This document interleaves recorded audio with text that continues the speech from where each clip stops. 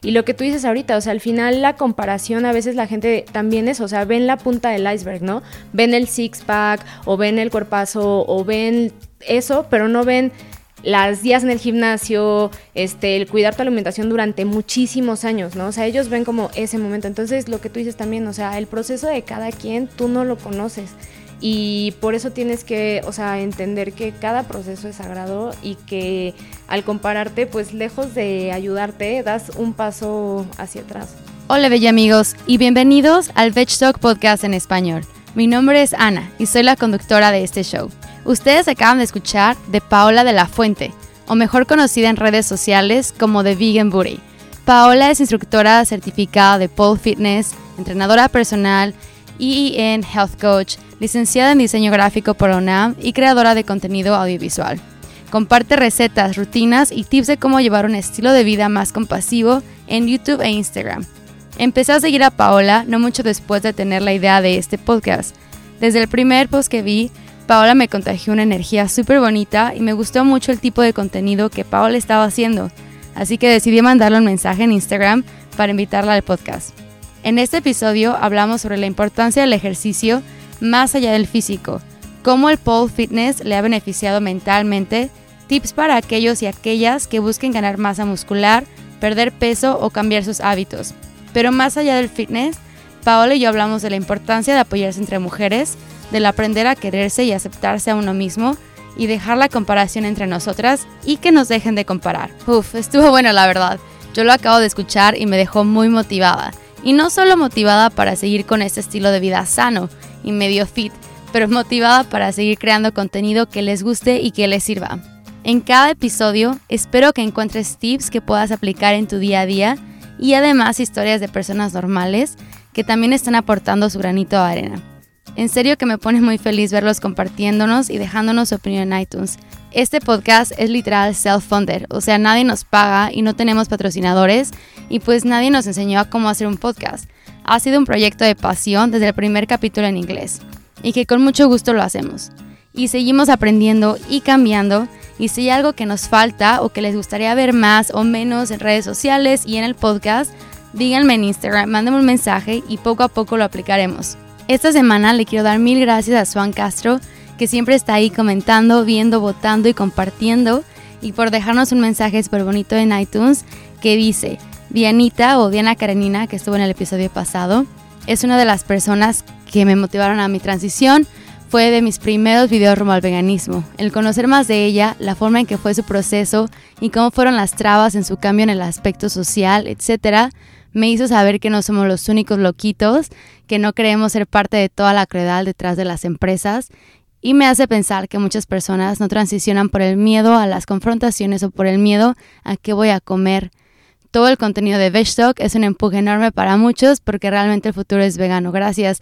Pues 1000 gracias a ti, la verdad que nos pone muy feliz lo que nos dice y nos pone muy feliz ver sus comentarios y que les guste y que les ayude a su transición, y pues esperamos compartir más allá del veganismo muchas más historias que nos motive a seguir cambiando el mundo.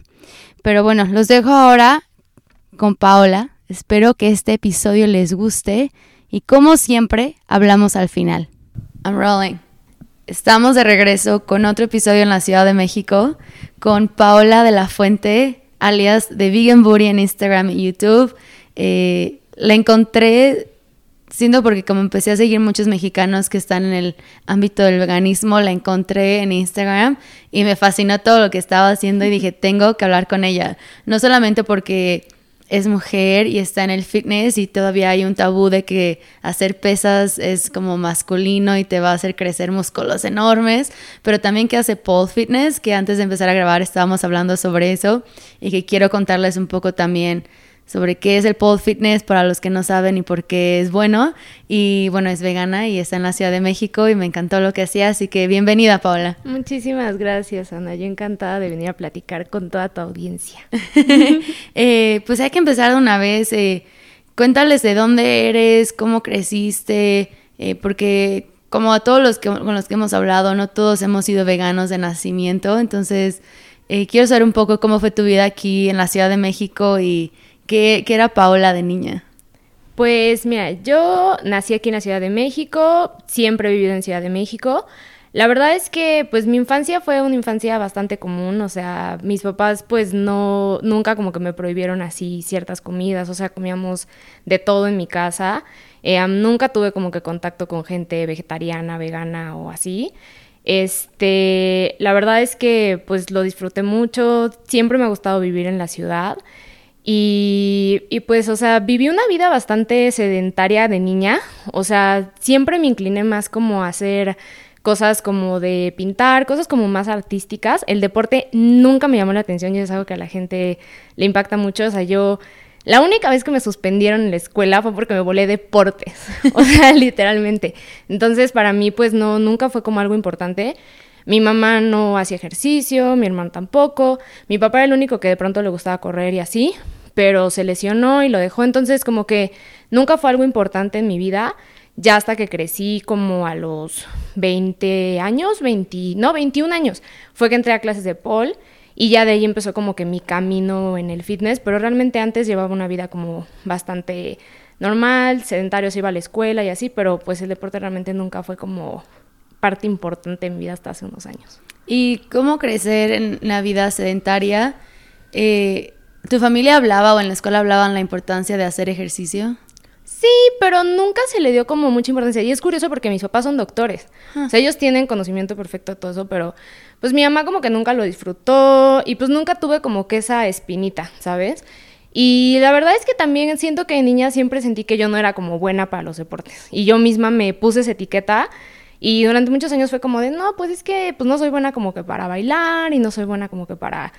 pues ni para pararme de manos, o sea, porque veía como, por ejemplo, tenía primos que se paraban de manos, se colgaban de los árboles y así, yo era como de, no, a mí me da miedo, yo mejor no.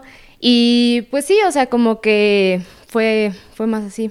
Sí, yo creo que muchas niñas tenemos, o muchas mujeres tienen como esa idea, ¿no? De ser mujeres, sentarse, a lo mejor ahorita caminar, pero no hay como esa educación de que hacer ejercicio no solamente tiene beneficios físicos, pero también mentales y hasta espirituales, ¿no? Puede decirse. Y la importancia de hacer ejercicio va más allá de tener un six-pack, ¿no? Sí, completamente. O sea, es lo que yo le digo a la gente. O sea, a veces pensamos que ejercitarte es como buscando un cuerpo, pero la verdad es que eso es como que súper efímero. O sea, el cuerpo se va a ir, pero lo que yo creo que tenemos que tener como objetivo en el fitness siempre es buscar una salud. O sea, que tu cuerpo sea funcional hasta el último de tus días, que vivas con calidad de vida hasta el último de tus días. O sea, como que enfocarnos más en eso.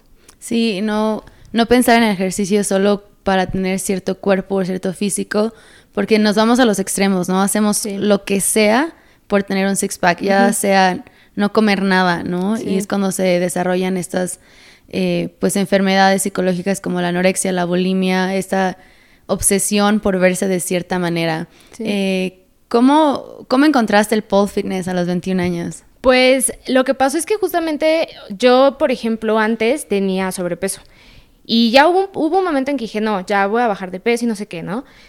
Tenía como 19, 20 años en ese momento y empecé a ir con un nutriólogo, pero pues era una clásica dieta de nutriólogo súper restrictiva, o sea, así de que media rebanada de pan, o sea, como que no aprendí a comer, ¿sabes? Sino realmente fue como que esta onda de restricción, y de hecho eso a mí me generó durante un largo tiempo una etapa de trastornos alimenticios muy gruesa, durante un rato.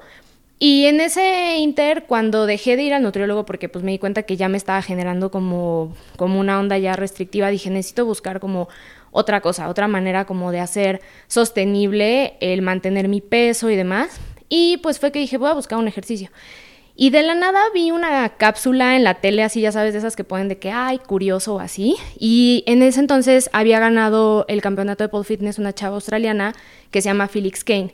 Y yo vi el video y dije, wow, o sea, yo quiero hacer lo que ella está haciendo. Pero eso te estoy hablando que fue hace 10 años, 9 años. Entonces, en ese entonces aquí en México, o sea, había literal que 2 escuelas de pole. Y pues yo fui a buscar las clases, me acuerdo que era carísimo, así le lloré a mi mamá porque pues todavía vivía con mis papás, era como, por favor, págame las clases. Y mamá, ok, bro, lo sé si a tu papá. Y empecé a ir a clases y me encantó, o sea, fue así como que wow, o sea, sí lo quiero hacer, quiero aprender muchísimo. Al punto de que a los 2 meses ya había comprado mi propio tubo, ahí ya le tuve que decir a mi papá porque lo pusimos en la casa. Entonces, la verdad es que ya de ahí yo empecé a entrenar sola. En ese momento justo como que empezaba YouTube y así. y muchas competidoras americanas, australianas, que son como que las que más llevan tiempo en el pole fitness, empezaban a subir justo videos a YouTube y yo empezaba a ver así sus tutoriales de pole y pues me aventaba y a hacerlo en mi casa y así. Y así fue como empecé y la verdad es que me ha tocado ver crecer el pole fitness, o sea, desde muy pequeñito aquí en México y está súper chido.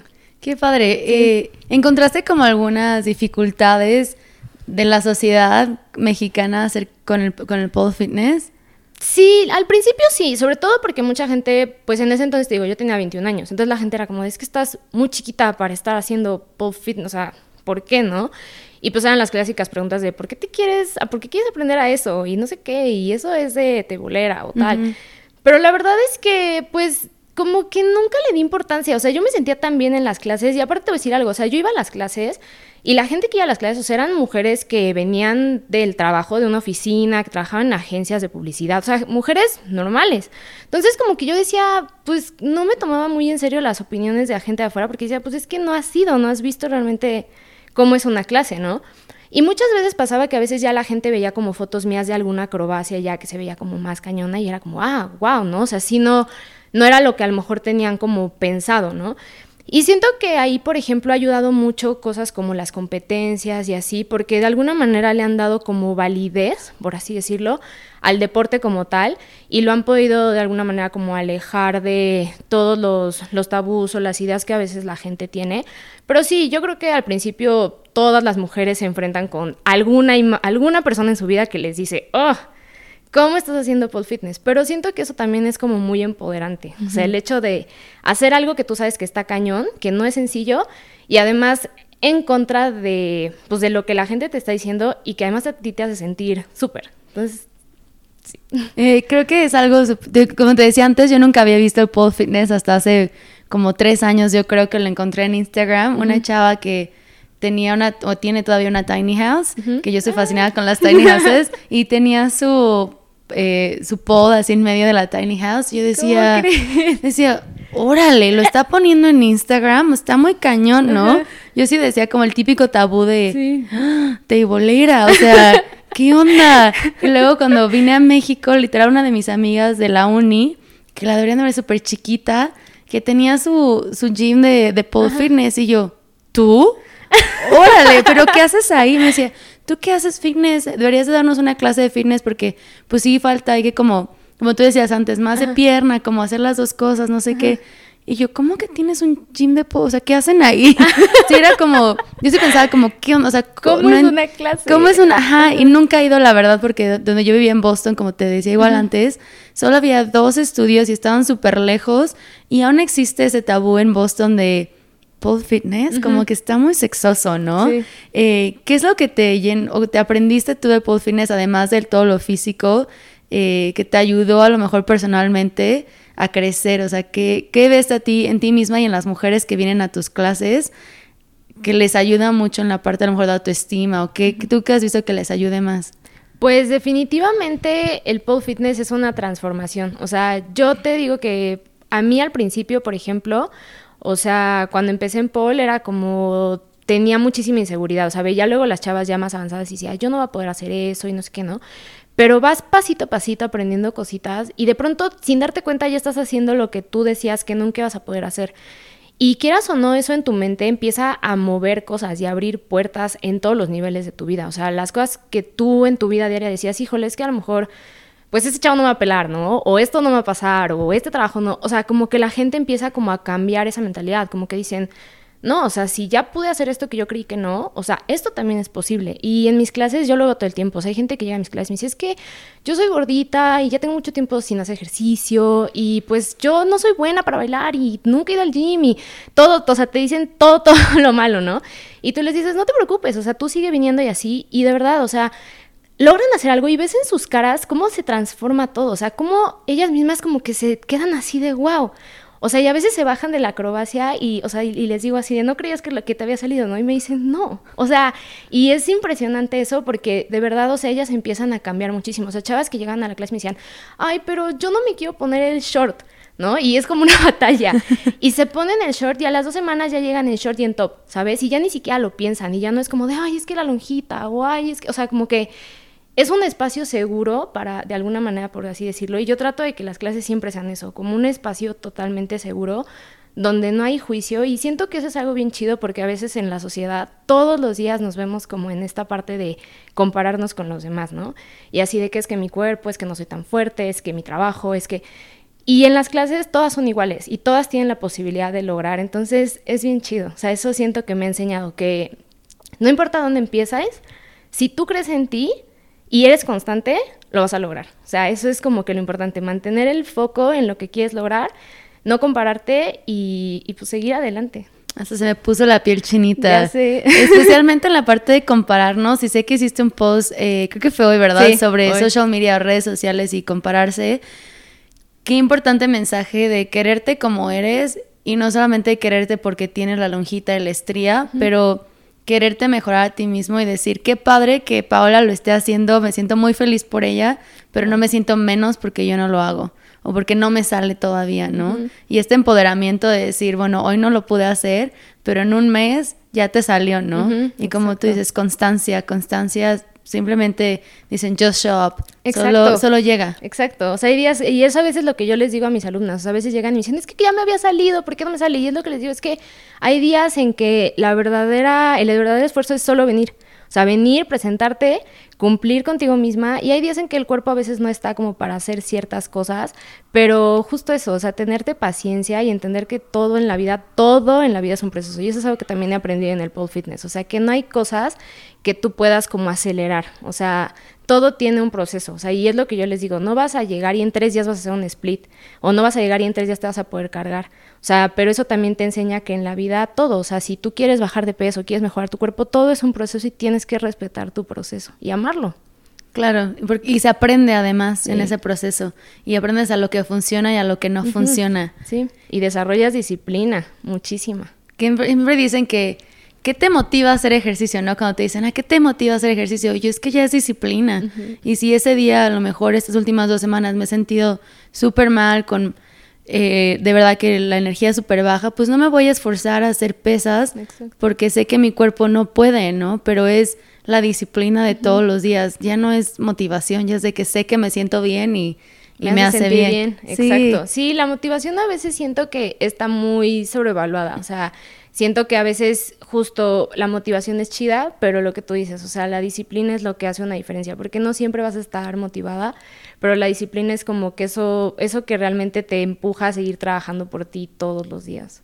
Claro, ¿y cómo llega esta parte del veganismo con el pole fitness? ¿Cómo entra toda esa parte de querer a lo mejor comer más sano? ¿Cómo te llega a ti toda esta onda del veganismo? Pues yo entré al veganismo más bien, o sea, se cuenta que cuando yo empecé en el pole fitness, yo no cuidaba mi alimentación para nada, o sea, como que yo, pues te digo, fue hace muchos años, entonces yo en ese entonces al principio atravesé una etapa súper fiestera y así, entonces yo no le daba mucha importancia, digo, aparte era mucho más joven, entonces no me pegaba tanto, y pues sí, fiesteaba muchísimo, y como que yo tenía esta mentalidad de, pues si entreno hago un buen ejercicio y tal, pues como que puedo no cuidarme tanto, ¿no? Pero después empecé como pues a leer más, investigar más y dije, no, o sea, sí quiero cuidar mi alimentación.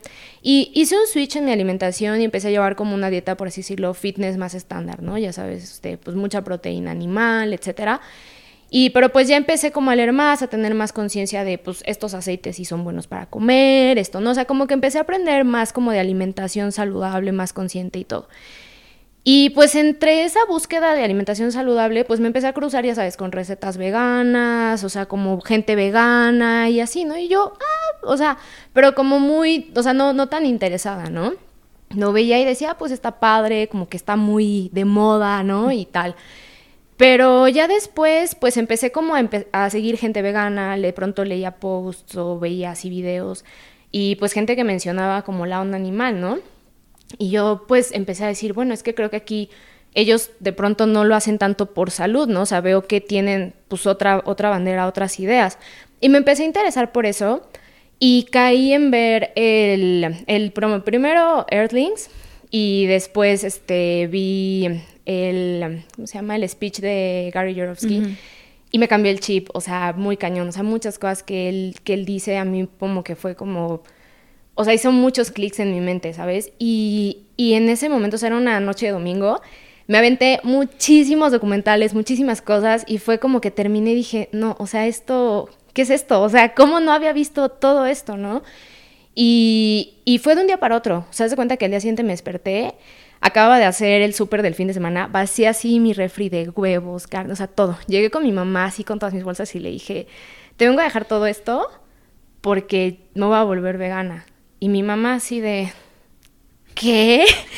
Y yo, sí, o sea, ya acaba todo esto y mi mamá así de, pero ¿cómo? ¿Y por qué? Y yo, no, pues es que vi esto y los animales y yo no quiero y, o sea, pero en ese momento ya sabes, yo estaba así como con toda la información encima y en el momento, de hecho, pues yo no lo compartí más que con mis papás y con la que era mi mejor amiga en ese momento, porque justo yo no quería como la presión de la sociedad de, ¿y cómo te está yendo? Y ¿verdad que está bien cañón? Y, o sea, como que yo decía, no, o sea, lo quiero hacer y no quiero sentir como que, o sea, que la gente me haga dudar porque estoy bien segura de esto. Y pues en ese primer mes que no le dije a nadie, me estuve así como llenando de información y como que todo afianzaba más mi idea, ¿no? O sea, yo entre más sabía, menos quería participar de ello, ¿no? Y pues sí, los primeros meses para mí fueron bien difíciles porque aparte, o sea, yo quería evangelizar a todo el mundo, ya sabes, o sea, cualquier comida, o sea, cualquier pequeña oportunidad que tenía, era como de, no, ya no comas eso. Entonces que poco tiempo después me di cuenta que pues no era la manera más efectiva de comunicar mi mensaje, pero sí, o sea, para mí fue como que más bien... sí llegué de alguna manera por la parte de la salud, pero no me quedé por eso, sino porque, te digo, vi todo este material y para mí fue, pues, o sea, de que me abrió los ojos de un segundo a otro. O sea, vi todas las imágenes que vi, era como, no puedo hacer esto a un lado de mi mente y decir, ay, bueno, no importa. O sea, sí, no, fue muy, muy fuerte para mí. De un día para otro creo que nos pasa a muchos. Sí. Y bueno, para mí no fue una transición súper difícil. ¿Cómo fue para ti? O sea, estar de típica dieta fitness de pollo, yuca o arroz, ya sabes, como típicas proteínas animales. ¿Cuál fue tu transición de eso a comer como fitness pero vegana? Pues mira, al principio sí fue de que dije, bueno, tengo que buscar información, primero que nada, de proteína vegana y cómo le voy a hacer. Yo en ese momento estaba haciendo mucho conteo de macros, entonces pues ya tenía mucho conocimiento. Entonces dije, bueno, las primeras semanas, meses, pues voy a contar mis macros así bien religiosamente, pues para asegurarme de todo y ver como que cómo puedo equilibrar mis carbohidratos, o sea, cómo puedo hacer todo bien. Y pues empecé a seguir gente que estaba en el fitness vegano, o sea, dije, pues esta gente me tiene que dar ideas. Entonces, sí, y pues dije, bueno, tofu, y ahí fue donde empezó toda mi onda de explorar, así, ¿dónde puedo conseguir esto? ¿Dónde puedo conseguir aquello? Yo no sabía que había tiendas en línea veganas, entonces ahí fue donde encontré muchísimas tiendas. Me sorprendió porque dije, wow, o sea, o sea, sí existe todo esto, ¿no? Y pues empecé a ir a tiendas veganas aquí, y digo, ahorita, a pesar de que no fue hace mucho tiempo, o sea, fue hace 3 años, ahorita ya ha avanzado mucho, o sea, ya hay muchísimas tiendas y muchísimos productos que cuando yo empecé hace 3 años no encontrabas en el súper, que ya están. Y pues en ese momento, por ejemplo, yo recordaba que había visto proteína vegana en Costco, ¿no? Entonces dije, bueno, pues voy a lanzarme a Costco a comprar, o sea, como que empecé a armarme de cositas, ¿sabes? Y pues yo ya tenía como algunos conocimientos, obvio, de pues algunos alimentos que eran altos en proteína, vegetal y demás. Y ahí empecé como a jugar con mi alimentación y pues a encontrar lo que me funcionaba a mí. Al principio, pues, por ejemplo, me pasó lo que a muchos veganos, ¿no? De que me incliné muchísimo hacia los granos y así, y pues luego me pasaba días súper inflamada y demás, ¿no? Y luego veía que decían, no, pues te vas a acostumbrar a las 3 semanas. Y yo ya llevaba 3 semanas así enorme y yo, no, creo que yo no me voy a acostumbrar nunca. Pero en ningún momento pensé, ay, esto no es para mí, ¿sabes? O sea, el veganismo no es para mí porque estoy inflamada. O sea, no, más bien dije, a ver, o sea, el reino vegetal es amplísimo. O sea, alguna opción de proteína tiene que haber para mí que me funcione. Y ahí fue donde empecé pues a recurrir, por ejemplo, más a tofu, más a carnes falsas o carnes de soya, alimentos que tenían, por ejemplo, menos fibra, y empecé a encontrar lo que funcionaba para mí. Y es lo que siempre le digo a la gente, o sea, a veces nosotros en YouTube o en las redes les damos ideas, ¿no? Pero cada cuerpo es un mundo, o sea, y al final a mí me funciona esto. Pero a lo mejor a ti, pues, dices, no, pues a mí, por ejemplo, el tofu me cae pesado, ¿no? O me saca granitos, por poner un ejemplo, ¿no? Y pues tú es cosa de que tú hagas como tu propio viaje, pero la verdad es que, o sea, es súper chido, no es nada difícil. Y te digo, ya hoy en día en serio que encuentras productos veganos en donde sea. Y muchas veces la gente tiene esta idea de que, ay, es que es muy caro, ¿no? O sea, mucha gente me dice, es que llevar una dieta fitness es caro. Y una dieta fitness y vegana, pues debe ser carísimo. Y la verdad es que no. O sea, la comida vegana es lo más barato. O sea, obviamente, ¿no? Si tú quieres estar comprando comida procesada todos los días o comer en la calle todos los días, pues te va a salir carísimo igual que si eres omnívoro. Pero la realidad es que todos los granos, la avena, las semillas, o sea, yo te puedo decir que, o sea, gasto menos ahorita de lo que gastaba cuando no era vegana. O sea, mucho menos, porque la comida me rinde muchísimo más. O sea, la verdad es muy fácil, sinceramente es muy fácil y a mí no se me complicó. O sea, igual que como dices tú, para mí fue muy sencillo. Igual y por los conocimientos que yo ya tenía, pero no hay complicación. Sí, creo que es súper fácil y mucho más barato de lo que la gente se imagina, sí. Pero también es como súper accesible para todos, súper accesible. Uh-huh. Y lo que decías antes, que cada cuerpo es un mundo y como por ejemplo, para mí yo soy igual que tú, yo tengo que comer un poquito más de cosas procesadas para sentirme mejor, no tan inflamada, pero Matt puede comerse 5 kilos de frijoles hoy y nunca se inflama. Y es chido. O sea, ya sé yo que me dan celos. Pero su dieta a lo mejor era diferente a la mía antes de sernos veganos. Cada quien es diferente. A lo mejor tú ya llevas más tiempo comiendo leguminosas y tu cuerpo ya está más acostumbrado. O a lo mejor las cocinas diferente a lo que yo lo cocino. Y es experimentar, ¿no? Y a lo mejor ahorita estás inflamado o constipado por comer alimentos de animales y no te estás dando cuenta porque no sabes algo diferente. Claro. Entonces, ya que comes algo distinto y tu cuerpo reacciona diferente, va a decir, así se sentía estar normal. Sí, creo que es una gran diferencia. Y ya que estás como en el fitness, en el pole fitness y eres vegana, ¿cuándo entra como tú más tú onda más del fitness pero del gimnasio? Porque sé que ahora ya también vas al gimnasio ya por muchos años.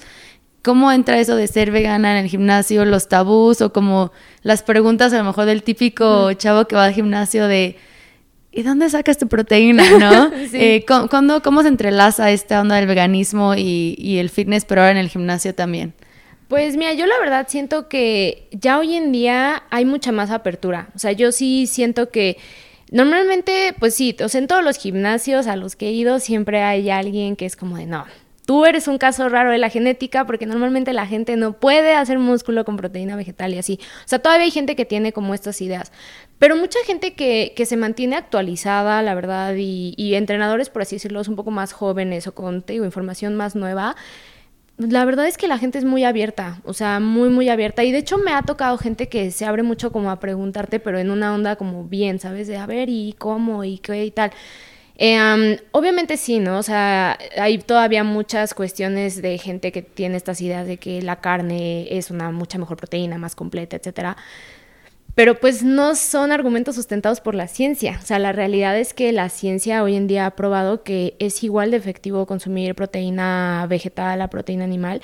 Y yo, algo que veo hoy en el fitness es que cada vez que voy a un GNC, por ejemplo, a cualquier tienda de vitaminas, hay más productos veganos, hay más proteínas veganas. Y el hecho de que empresas que llevan años trabajando con proteína de leche hoy estén desarrollando fórmulas veganas, o sea, eso habla muchísimo de lo que está pasando hoy en día. Y yo me doy cuenta que en el fitness cada vez hay más. O sea, hay muchos blogs que yo leo de bodybuilding y así, cada vez sacan más artículos así de cómo trabajar con tus clientes veganos, o sea, la verdad es que es algo que está creciendo y yo siento que a mí ya ahorita no me ha tocado tanto como la duda. Digo, todavía de pronto, pero no es algo común para mí y siento que muchas veces mucho tiene que ver con que pues la gente que me conoce o que me ve entrenar en el gimnasio, pues se da cuenta que pues rindo, que estoy ahí, que soy constante.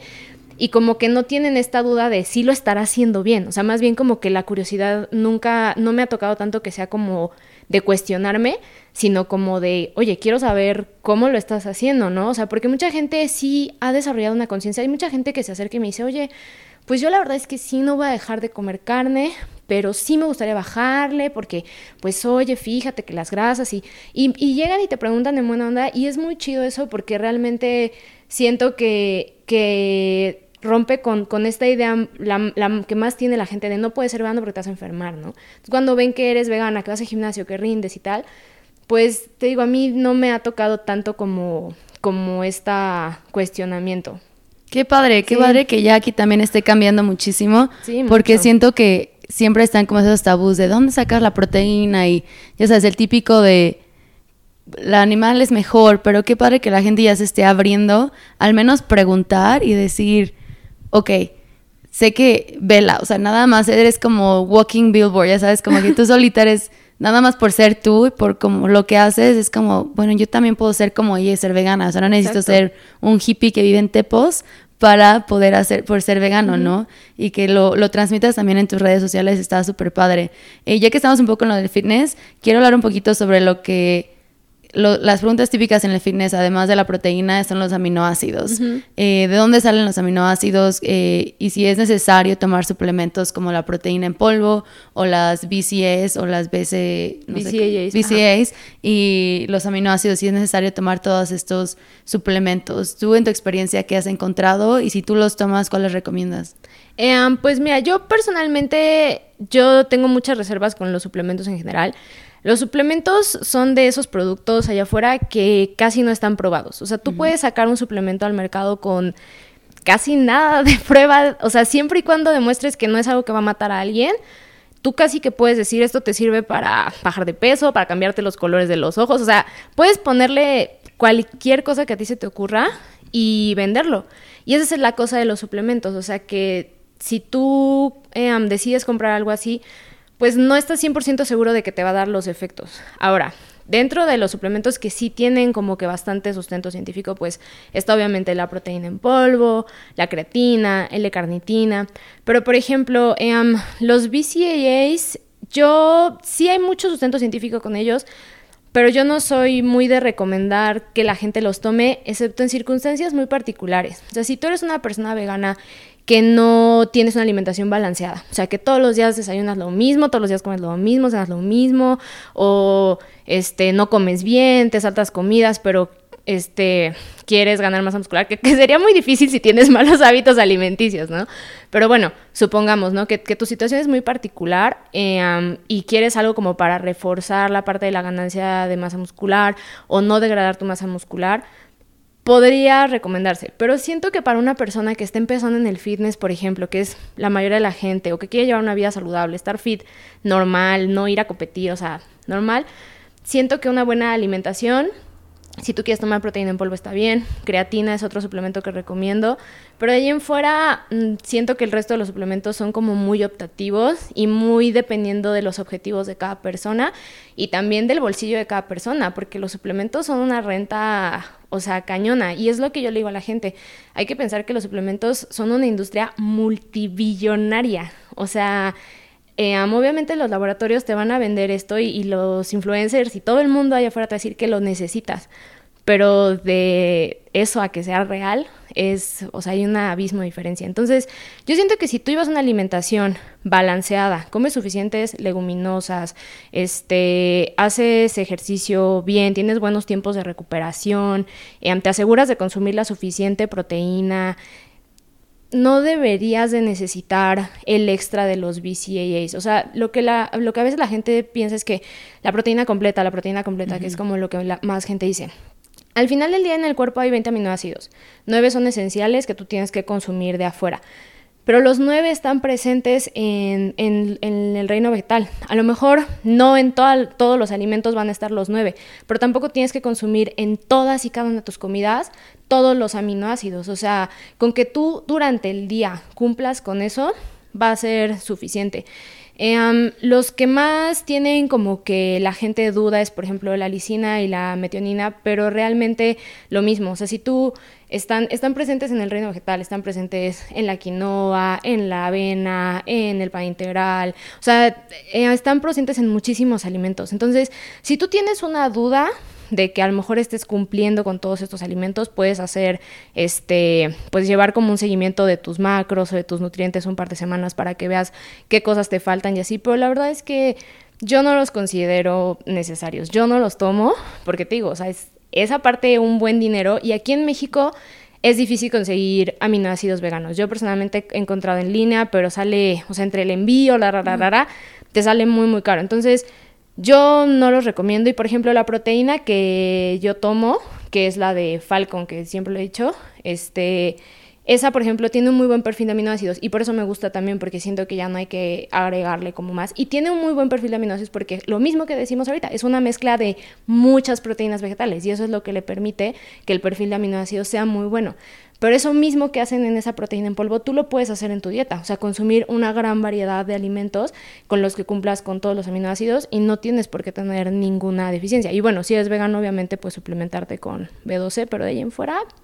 No lo necesitas. No, la verdad es que yo no lo recomendaría. Y creo que el nombre lo dice, es un suplemento. Suplementa tu dieta. Exacto. No es en vez de tu dieta. Ajá. No, a lo mejor es para alguien que, no sé, por ejemplo, la vitamina C o la D, que a lo mejor alguien que no la tiene balanceada, a lo mejor necesita suplementarse, pero además de la B12 no se necesita nada. Exactamente, no. Y te digo, en términos deportivos, o sea, yo el único suplemento que llego a recomendarle a la gente cuando quiere aumentar masa muscular o cuando de pronto siente que quiere rendir más en el gimnasio, un poquito más...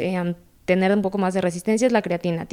Esa sí tiene muchísimos estudios científicos que la avalan, no es cara, la mayoría de la que tú vas a encontrar en el mercado de cualquier marca es vegana porque son sintetizadas en laboratorio. Las que son las más caras suelen ser las sintetizadas a base de algún producto animal, pero las baratitas, que son la mayoría, son veganas y es el único suplemento que yo realmente recomendaría, aparte de la proteína en polvo, que también siempre le digo a la gente, no es obligatoria, o sea, la proteína en polvo es algo que a ti te puede ser cómodo, o sea, si tú tienes una vida activa, que dices, no, pues es que a mí no me da tiempo a mitad de la tarde de sentarme a prepararme que una ensalada o lo que sea, ¿no?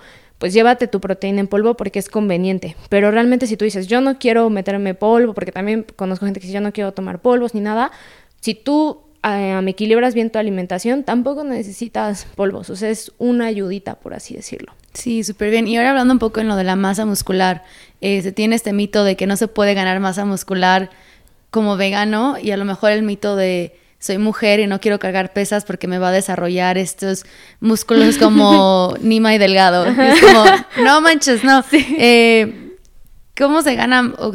¿Cuáles son los tips a alguien, a lo mejor que está empezando en el fitness o en el gimnasio, que ha sido como yo, que siempre hemos sido flaquitas y que nos cuesta un buen ganar peso o músculo? ¿Cuáles son los tips que recomiendas a alguien que está en esa onda de querer ganar masa muscular?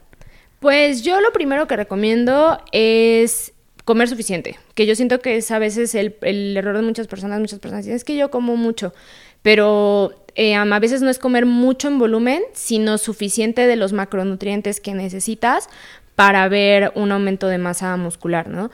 Entrenar pesado, porque sí necesitas estimular al músculo para que crezca. Ahora, pesado no es pesado así de que voy a cargar lo más pesado que encuentre en el gimnasio, ¿no? Sino que algo que sea pesado para ti, y es lo que siempre le digo a la gente, técnica, cuidar muchísimo que realmente estés activando los músculos que necesitas y que quieres trabajar, ser súper constantes y sobre todo... híjole, ser bien pacientes, o sea, porque yo algo que le digo a la gente es que ganar masa muscular es más difícil que perder peso, porque masa muscular involucra entrenar y comer, o sea, si alguna de esas dos partes falla, fallaste, pero perder peso incluso podrías no entrenar y con cuidar tu dieta puedes perder peso, pero en masa muscular, o sea, sí tienes que cumplir con todo, dormir suficiente, porque eso también es súper importante para el aumento de masa muscular. Entonces, esos serían como que mis mayores tips, o sea, comer suficiente, entrenar pesado, descansar, ser paciente. Y del otro lado, como dices, para bajar de peso, a lo mejor alguien que esté intentando bajar de peso por salud, no necesariamente por el físico, ¿qué le recomiendas en esa parte? O sea, ¿qué funciona más bajar de peso? Cambiar tus hábitos. O sea, para mí lo primero que tú tienes que hacer si quieres bajar de peso es cambiar tus hábitos, porque normalmente la ganancia de peso viene por alguna cuestión de malos hábitos o alguna cuestión emocional que estamos supliendo con alimentos. O sea, yo en mi consulta de health coach lo veo todo el tiempo. O sea, mucha gente que dice, pues es que corté con mi novio y luego me pasaron cosas en el trabajo y no sé qué pasó, pero ya de pronto había ganado 20 kilos, ¿no?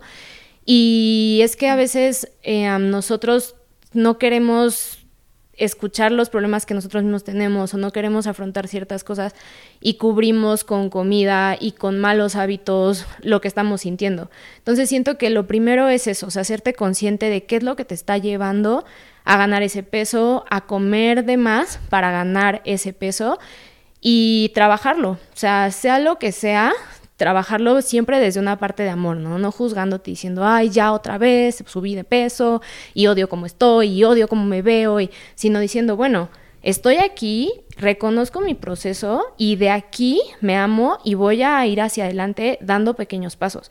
Y yo lo que le digo a la gente es que reconozcas cada pequeño esfuerzo que tú hagas. O sea, si tú dices, esta semana ya me voy a comprometer a tomar 2,5 litros de agua todos los días. A lo mejor al principio vas a decir, ay, qué tonto, o sea, es algo muy fácil. Pero para alguien que no ha cuidado su alimentación en años, o sea, eso puede ser todo un reto.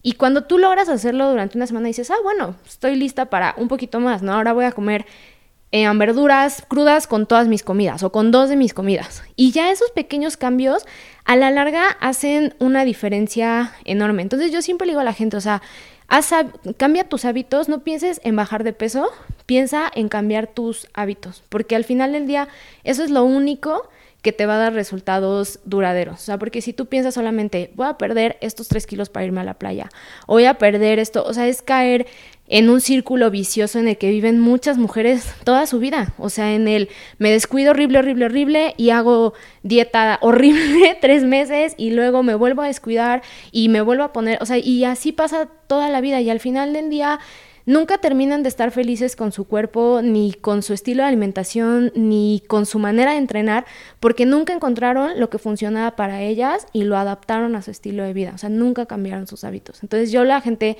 que quiere bajar de peso, lo primero es que les digo es cambia tus hábitos y ve de poco en poco. O sea, lo que tú puedas hacer, que tú digas, esto lo creo lograble para mí, empieza por eso. Aunque te parezca pequeño al principio, eso se ve transformando poco a poco en algo más grande, como lo que decíamos hace rato de Pole Fitness. O sea, la gente no llega a la clase y ya se está invirtiendo y haciendo cosas increíbles. O sea, la gente llega a la clase y empieza por hacer así de que un girito, una piruetita. Y voltean a ver a las demás y dicen, o sea, ve a esta chava, ya está súper trepada y yo apenas puedo girar en mi manita. Pero ese pequeño giro después se va a transformar en eso que tú estás viendo. Entonces, la cosa es como ir viviendo día a día y cambiando tus hábitos día a día. Y no compararse otra vez, sí, volviendo a eso, más, ¿no? Porque te comparas a alguien que ya lleva 5 años en el gimnasio, 5 años con hábitos diferentes y tú acabas de empezar y pues obviamente se siente como que nunca lo vas a lograr, ¿no? Exacto. Y cambiar hábitos es difícil, más si ya llevas muchos años con este ciclo de dieta restrictiva, con atracones, dieta restrictiva, atracones, y llevas este ciclo de dieta restrictiva hacia atracones, a lo mejor pregúntate, a lo mejor estoy haciendo algo que me está causando descuidarme. Claro. Una dieta restrictiva no te enseña a comer saludable, no te enseña a comer por tu cuerpo o tu mente, te enseña... Escucharte. Sí, exacto. Y te enseña nada más a que la comida es igual a calorías, la comida es igual a un six-pack. Cuando la comida te puede curar, o sea... Sí. La comida es medicina. Y lo que tú dices ahorita, o sea, al final la comparación a veces la gente también es, o sea, ven la punta del iceberg, ¿no?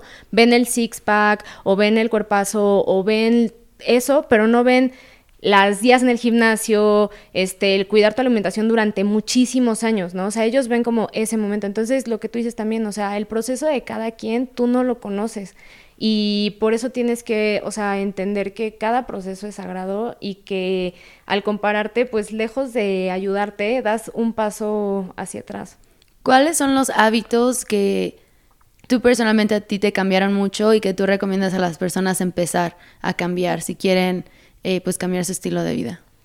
Pues yo creo que primero, para mí, de lo primero que hice fue justamente lo que acabo de decir, ¿no? Tomar agua a conciencia. O sea, yo, por ejemplo, te voy a decir que de niña, mi mamá es súper fan de todo lo que tenga Splenda. O sea, así de que Coca Light, o sea, todo eso era así un must en mi casa.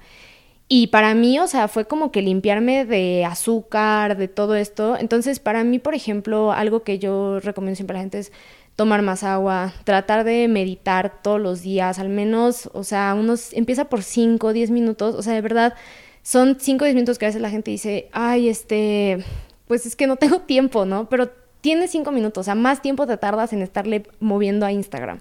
Entonces, 5 minutos que tú te tomes, de verdad cambian y bajan tus niveles de estrés a un nivel en el que ves las cosas desde otra perspectiva y a veces las cosas que hace 5 minutos te parecían el fin del mundo, en ese momento se vuelven muy pequeñas. Entonces, meditar es algo que también a mí me ha ayudado muchísimo.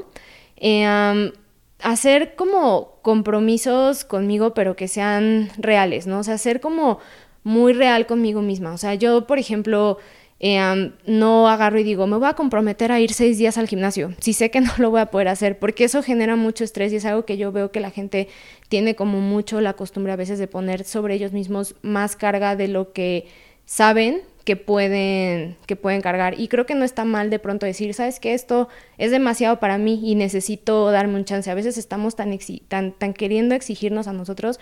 Entonces siento que otro hábito que para mí ha sido bueno cambiar es como bajarme un poco el ritmo en eso. O sea, como ser más tolerante conmigo y decir, bueno, o sea, no puedo ir 6 veces, pero me voy a comprometer a ir al menos 4, ¿no? O sea, como que ser muy, pues sí, o sea, bueno contigo y no presionarte más.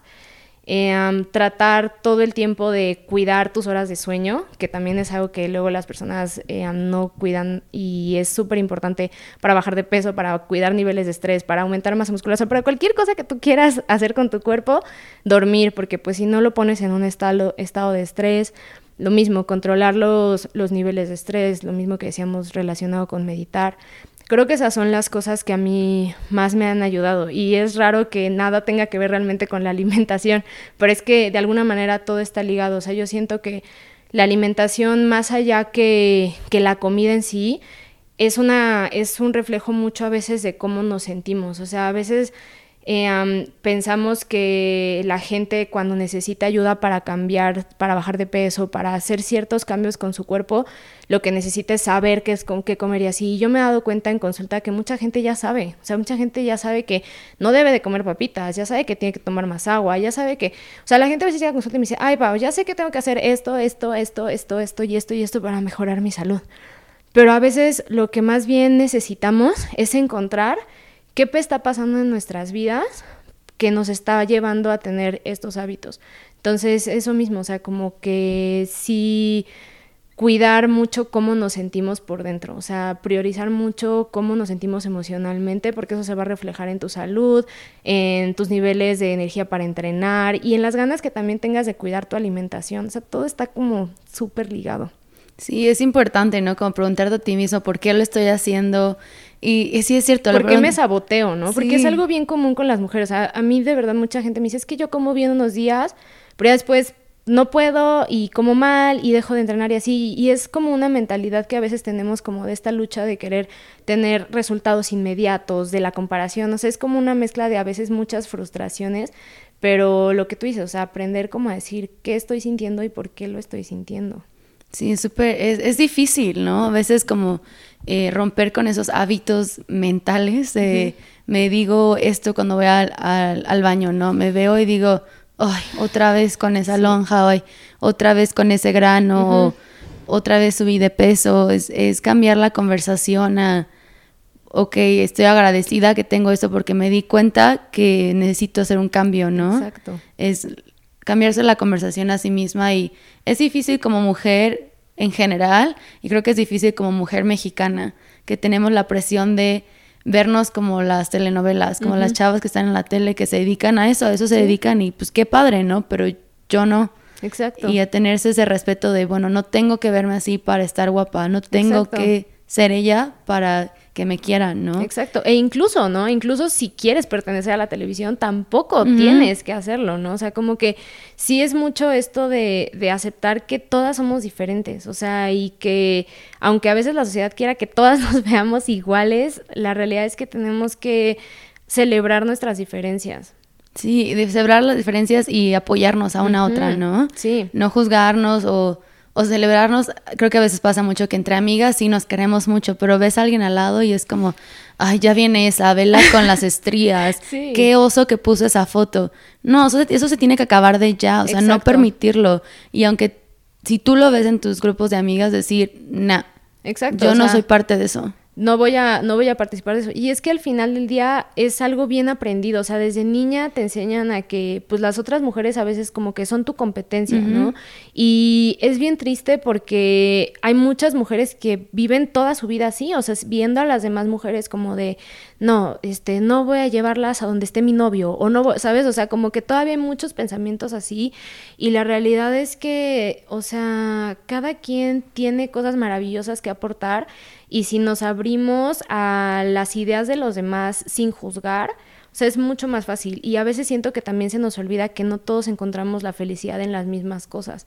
Y a veces como que decimos, ay, ¿cómo puede ser esta mujer feliz haciendo esas cosas? O subiendo estas fotos, o, ¿sabes? Y al final del día no entendemos que lo que a ti te hace feliz no necesariamente va a ser feliz a la otra persona. Y a veces nos aferramos a que sentimos que lo que nosotros nos haría felices o lo que nosotros está bien, debería de ser lo que está bien para todos. No, sí es cierto. Y creo que volvemos a lo del pole fitness, ¿no? Ver a chavas como tú que suben esas fotos en shortcitos o con estos acrobacias súper padres, que a lo mejor a mí eso igual sí me haría feliz, pero poniendo por ejemplo, son ejemplo nada más, que a lo mejor a mí no me haría feliz, no quiere decir que a ti no te tiene que hacer feliz, ¿no? Exacto. Y respetarlo, decir, pues qué padre por ella, y la apoyo, aunque para mí no me va feliz, no tengo que compararme, ¿no? Exacto. Simplemente es como decir, qué bueno que ella esté feliz. Exactamente, sí. Y eso es exactamente, no me acuerdo perfecto cómo era la frase, pero apenas leí una frase justo que hablaba de feminismo. Y decía, feminismo es aprender también a respetar las decisiones de otras mujeres, que a lo mejor son decisiones que tú no hubieras tomado. O sea, feminismo no es, ay, si subes una foto en calzones, ya no eres feminista, ¿no? O sea, porque a mí me ha pasado, o sea, mucha gente me dice, ay, tú no eres feminista porque subes fotos así, o tú no eres feminista porque, o sea, y al final del día, el feminismo no es hacer lo que cierto grupo dice que se tiene que hacer. O sea, feminismo es decir, ¿sabes qué? Yo, mujer, no te voy a juzgar a ti, mujer, y si tú eres feliz haciendo esto, aunque a mí no me haga feliz, yo voy a respetar y voy a defender tu derecho a hacer eso que a ti te hace feliz, ¿no? Entonces, sí, como tú dices, hay que mantenernos más unidas y dejar como que la comparación de lado, que también es el gran problema del por qué a veces no podemos aceptarnos con las demás. O sea, esta onda de comparar todo el tiempo. Sí, no, está muy cañón.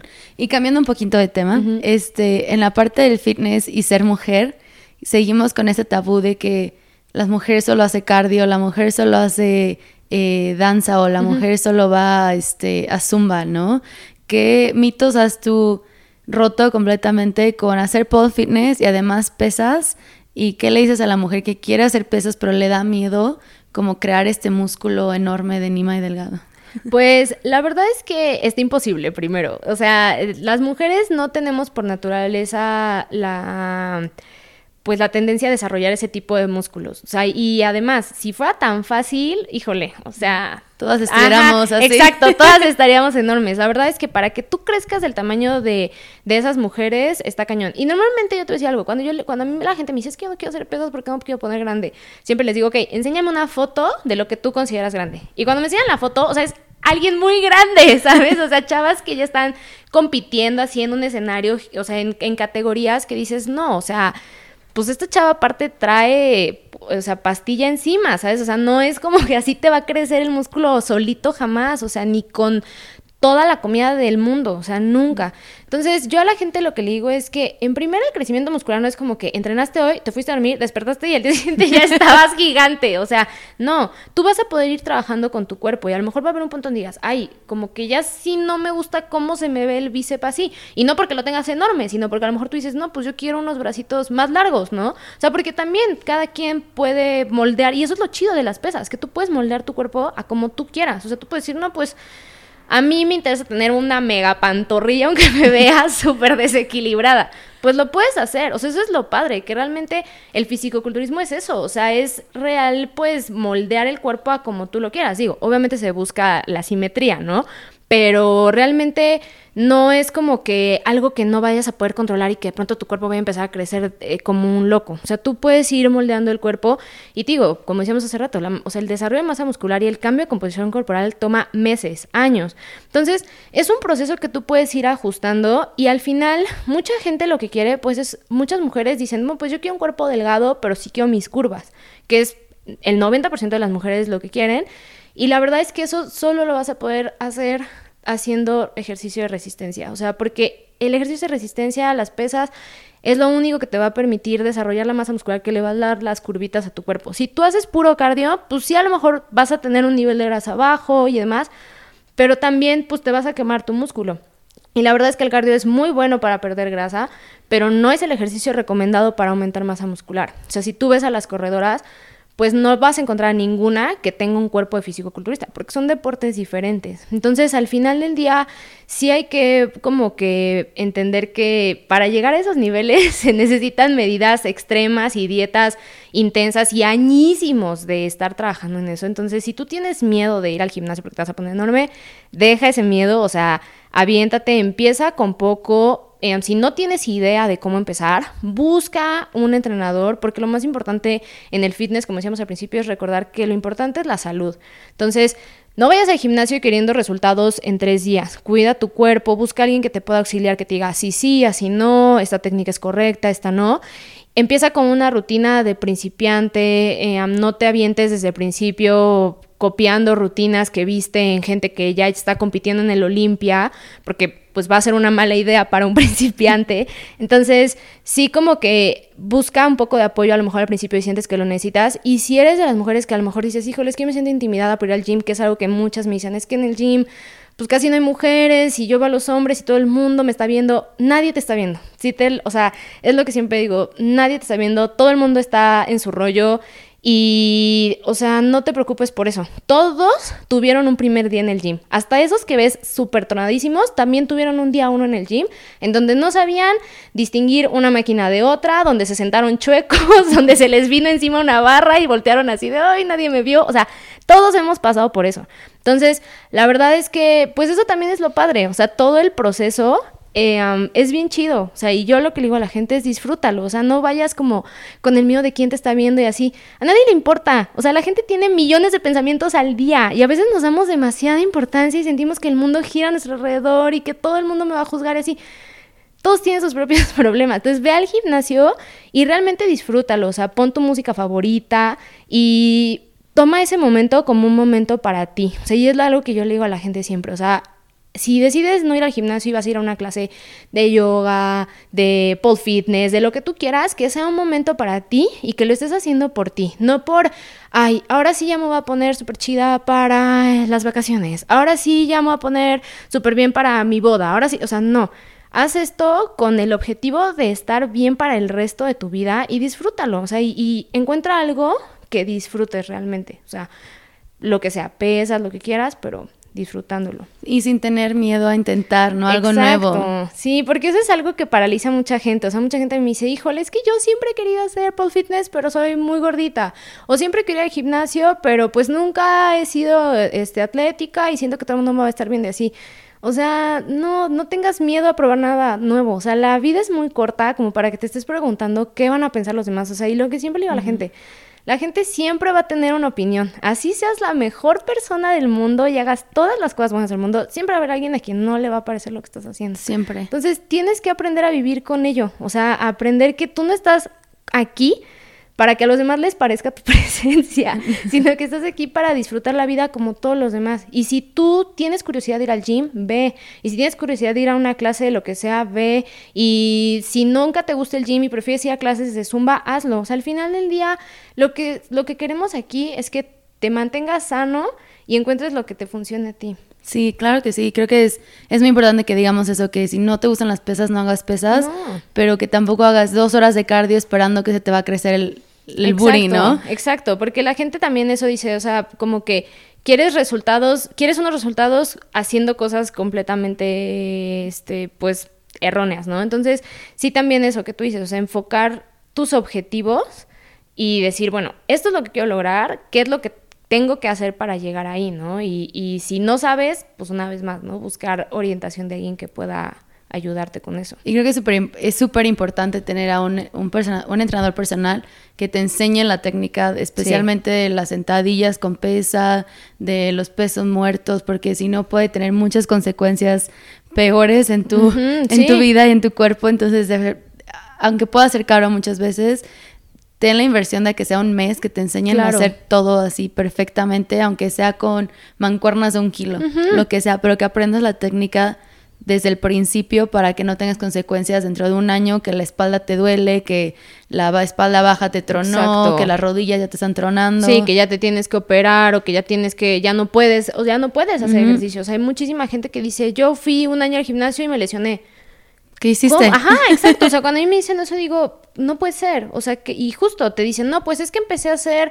Y te empiezan a narrar sus rutinas y dices, ¿quién te dio esa rutina si llevabas nada de hacer ejercicio? No, pues yo me la inventé. Y... Sí. Por favor, busquen a alguien profesional. Sí. Y bueno, imagínate ahora que estamos hablando con una mujer que quiere... tener el vegan booty o crecer las piernas o a lo mejor tener un cuerpo más atlético. ¿Cuáles son los ejercicios que tú recomiendas más para alguien que está enfocándose más como en la parte inferior del cuerpo? Pues yo siempre le digo a la gente que los ejercicios básicos son los que tienen que estar presentes en tu rutina siempre. O sea, los accesorios y los que luego ves súper locos en Instagram, qué chido, pruébalos, pero que no sean la base de tu rutina. O sea... Sentadilla, peso muerto, hip thrust, son básicos en cualquier rutina, desplante, prensa, ya patada de glúteo en todas sus miles de variaciones, desplantes en diferentes variaciones, etcétera. Esos puedes irlos añadiendo, pero yo siento que sentadilla con barra es un must. No tanto, por ejemplo, a lo mejor para desarrollar pompi, pero sí te va a dar muchísima fuerza en piernas y en todo el cuerpo porque es un ejercicio compuesto y al final del día te va a ayudar muchísimo también a que tú vayas midiendo tu progreso, porque la sentadilla, por ejemplo, es de los ejercicios pues donde tú puedes ir aumentando peso sin comprometer, por ejemplo, o sea, extensión de piernas. Si tú le vas aumentando peso, pues te puedes ir echando la rodilla, ¿no? Pero, por ejemplo, en sentadilla tú puedes ir aumentando y aumentando y aumentando y ir viendo progreso y que sea como algo medible. Entonces, ese tipo de ejercicios que pueden ser de progressive overload, de ir aumentando progresivamente el peso, siempre tienen que estar ahí. Entonces, esos para mí son mis básicos: sentadilla, desplante, hip thrust, prensa. Sí. Es súper básicos, pero que siempre tienen que estar ahí. Siempre, porque son los que te van a permitir, aparte, trabajar todo el cuerpo y son básicos para una buena técnica en muchos otros ejercicios. O sea, porque la sentadilla hay muchísimas variaciones de sentadillas, pero si tú haces chueca sentadilla con barra, probablemente estés haciendo chueco todas las otras variaciones de sentadilla. Y que es algo de cuerpo completo, porque sé que muchos que están como en el fisiculturismo siempre tienen el six-pack, ¿no? Y les preguntas como, ¿qué ejercicio de abdomen haces? Ah, no hago. 0. Sentadillas. O sea, literal tienes que tener el cuerpo o el abdominal súper apretado para poder... Peso muerto, trabaja muchísimo también el abdomen. O sea, la verdad es que sí, es algo muy común. O sea, la gente suele no trabajar abdomen y la gente luego tiene esta idea de que para tener un six-pack lo que tienes que hacer es trabajar un buen el abdomen y no. O sea, la realidad es que abdomen es muchísimo alimentación. O sea, yo diría que casi el 80% del abdomen es alimentación. Entonces, sí, o sea, como dices, hacer ejercicios que involucren todo el cuerpo para que tengas que apretar todo y realmente pues trabajes todo al mismo tiempo. Claro, cañón. Y...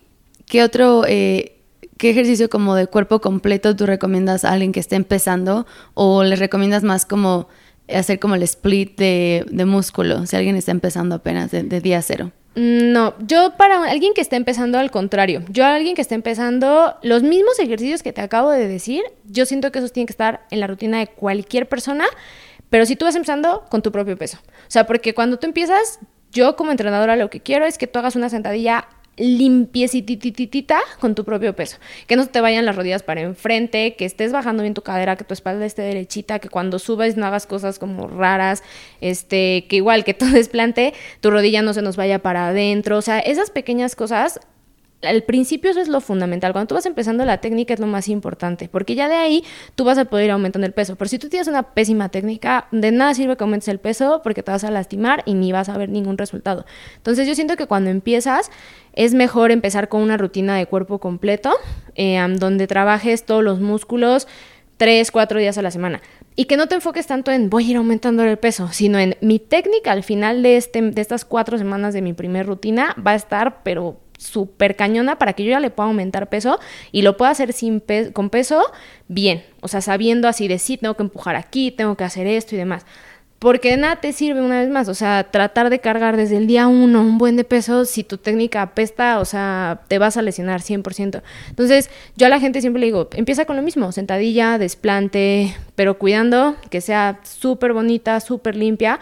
Y digo, una rutina de cuerpo completo para cuando vas empezando. Ya dividir los músculos es más como para gente que ya va más avanzada y que ya justo le está metiendo mucha más intensidad al entrenamiento y que sí necesitas varios días o un día al menos completo de descanso para volver a trabajar ese músculo, porque si no, no se recupera. Pero al principio que cargas un peso muy pequeñito o ninguno, puedes hacer una rutina de cuerpo completo 3, 4 veces a la semana para que agarres bien técnica y ya de ahí a lo mejor a tu segundo, tercer mes de entrenamiento ya empezar a hacer un split así de cuádriceps glúteo, femoral glúteo, tren superior, como tú ya lo vayas viendo, pero al principio sí recomiendo que sea algo como más completo para que también tu cuerpo se adapte, porque si tú desde el principio cargas muy poquito y haces un día pierna y te tardas una semana en volver a hacer pierna, no te da como suficiente para que la técnica vaya quedando bien. Uh-huh.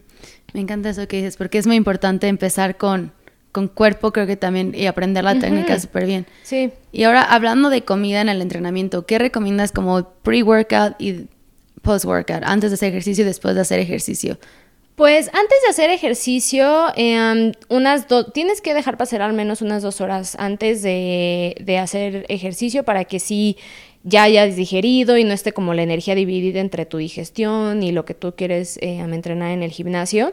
Y lo que yo recomiendo es una buena dosis de carbohidrato, pues lo más limpiecito posible, avena, camote, papa, cualquier como que cosa por el estilo. Es lo más como un plátano, toast con crema de cacahuate y plátano. O sea, ese tipo como de carbohidratos que te hacen sentir saciado un largo tiempo, que te dan energía sostenible durante un largo tiempo, es lo que yo recomiendo. Y ya para después de entrenar, proteína, igual carbohidrato. A lo mejor ese sí que es un carbohidrato que se absorbe un poquito más rápido. Papa o camote sin cáscara, arroz blanco, proteína, pues ya sea en polvo, tofu, lo que tú en ese momento te sea como más cómodo. Y una grasa saludable para complementar, pero realmente también lo mismo, el pre-workout y el post-workout están muy sobrevaluados, o sea, no es como súper necesario que tú comas algo antes de entrenar o después de entrenar para ver resultados.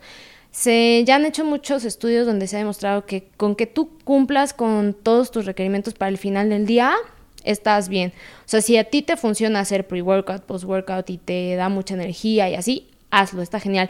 Pero si tú dices, ¿sabes qué? Es que a mí pues no me funciona, o sea, yo sí prefiero como que pues dejar más tiempo, o yo salgo de la oficina y ya pasaron 4 horas de que comí, pero todavía tengo energía y voy al gym y me funciona bien, también está bien. O sea, mientras tú al final del día acabes y digas, estos son los macros y los cumplí súper bien, no debes de tener mayor problema. Sino enfocarse solo como tanto en algo súper chiquito, ¿no? Mientras comas bien y saludable y variado, va a estar súper bien. Siento que muchas veces vemos muchos videos justo de fisicoculturistas en YouTube y así, que son así de que van con sus toppers para todos lados, ¿no? Y a veces pensamos que eso es lo que se necesita hacer para tener un buen cuerpo, para tener un cuerpo fit, y la verdad es que no. O sea, una vez más hay que recordar que esas personas viven de eso, o sea, ese es su estilo de vida porque ese es su trabajo. Entonces, obviamente ellos toman ciertas medidas mucho más extremas, por así decirlo, pues porque tienen esos objetivos o van a competir o así. Pero si tú eres una persona normal, que lo que quieres es llevar una vida saludable, verte bien, fit, ganar músculo, pero normal, o sea, no vas a ir a competir a la Olimpia ni nada de eso, no es necesario que cargues con tus toppers para el gimnasio y que acabes de entrenar y ya corras a sentarte a comer en ese instante, no es necesario, porque es algo que también he visto mucho. O sea, la gente llega y se sienta y toma algo y está todavía ahí esperando a que le dé la media hora y le pegue el pre-workout. Ay, no. Y ya después salen de ahí y corren a sentarse a comer lo que traen en el topper. No se necesita hacer eso. Entonces, si tú sientes que necesitas un extra de energía, pues, o sea, come un pre-workout, pero si tú no lo necesitas, no lo hagas. Sí, me encanta eso que eres como súper balanceado, ¿no? Sí. O sea, tampoco irse como del otro lado de la moneda, así, tampoco tan extremo, ¿no? Es como, ok, puedes tener una vida normal y aún así sentirte bien, verte bien y hacer lo que te... disfrutarlo, sin que sea como tengo que cargar mis toppers a todos lados, no puedo yo salir a tal lado a comer con mis amigos porque ya no voy a lograr nada de mis objetivos. O sea, no, todo es posible. Claro, me encanta eso. Pero bueno, para terminar, siempre tenemos las mismas preguntas y vamos a empezar con ¿cuál sería tu cena perfecta, incluyendo entrada, plato fuerte y postre? Mi cena perfecta de entrada, yo creo que sería algo así como... pues como algo panoso, o sea, como una empanada o ya sabes, como una brusqueta o algo así, como que algo con pan, porque yo soy súper panera. De plato fuerte, pues igual, carbohidratos, es que yo soy muy carb whore. Y yo creo que sería una pasta, tipo como con alguna crema, de nueces o así, o un pesto, que me encanta el pesto. Y de postre, lo que sea con chocolate, algo con chocolate que se derrita, sí. Qué rico. Algo así, sí. ¿Qué prefieres, desayuno, comida o cena? Desayuno creo que es lo que más disfruto de comer, pero la cena es siempre cuando tengo hambre. Entonces diría que cena es lo que más disfruto. ¿Qué prefieres, té o café? Café. ¿Qué prefieres, salado o dulce? Ay, qué difícil. Híjole, yo creo que dulce. ¿Dulce? Sí. Creo que eres la primera que ha dicho dulce. ¿En serio? Sí, ya sé, no, está bien. ¿Qué prefieres, tacos o tostadas? Ay, no, tacos, sí, por todo, supuesto. Sí, claro. ¿Cuáles son tus especias favoritas? Paprika, ajo en polvo, y cúrcuma. Cúrcuma, ok. Sí. ¿Prefieres chocolate o crema de cacahuate? Nah, chocolate, sí. Siempre.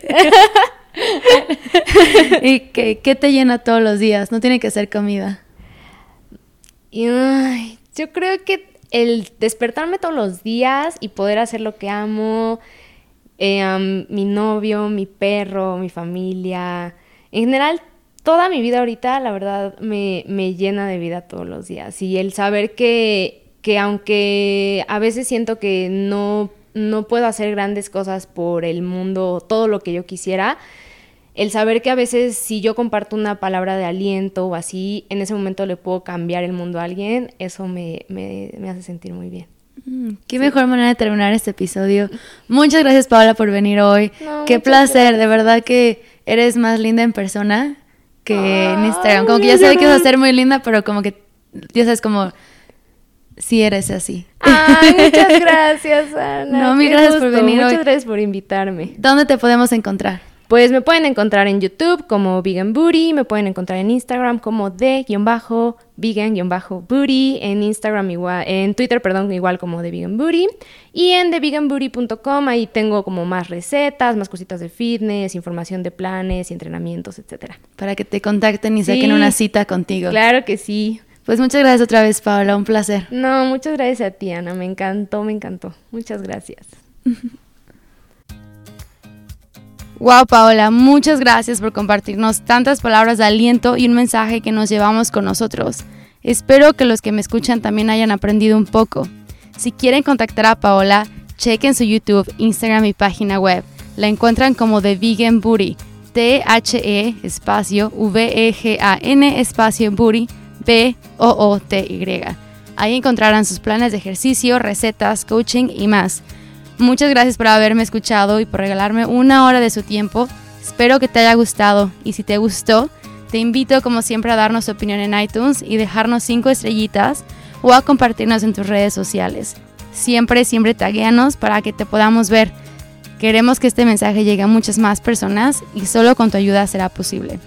Y como siempre, si tienes alguna duda o sugerencia, mándamela por Instagram, ya sea al de VegTalk Español, que es VEDGETALK Español, todo junto, o a mi personal, que es Ana Alarcón, donde siempre les comparto de nuestro viaje. Nos escuchamos la próxima semana. Hasta luego.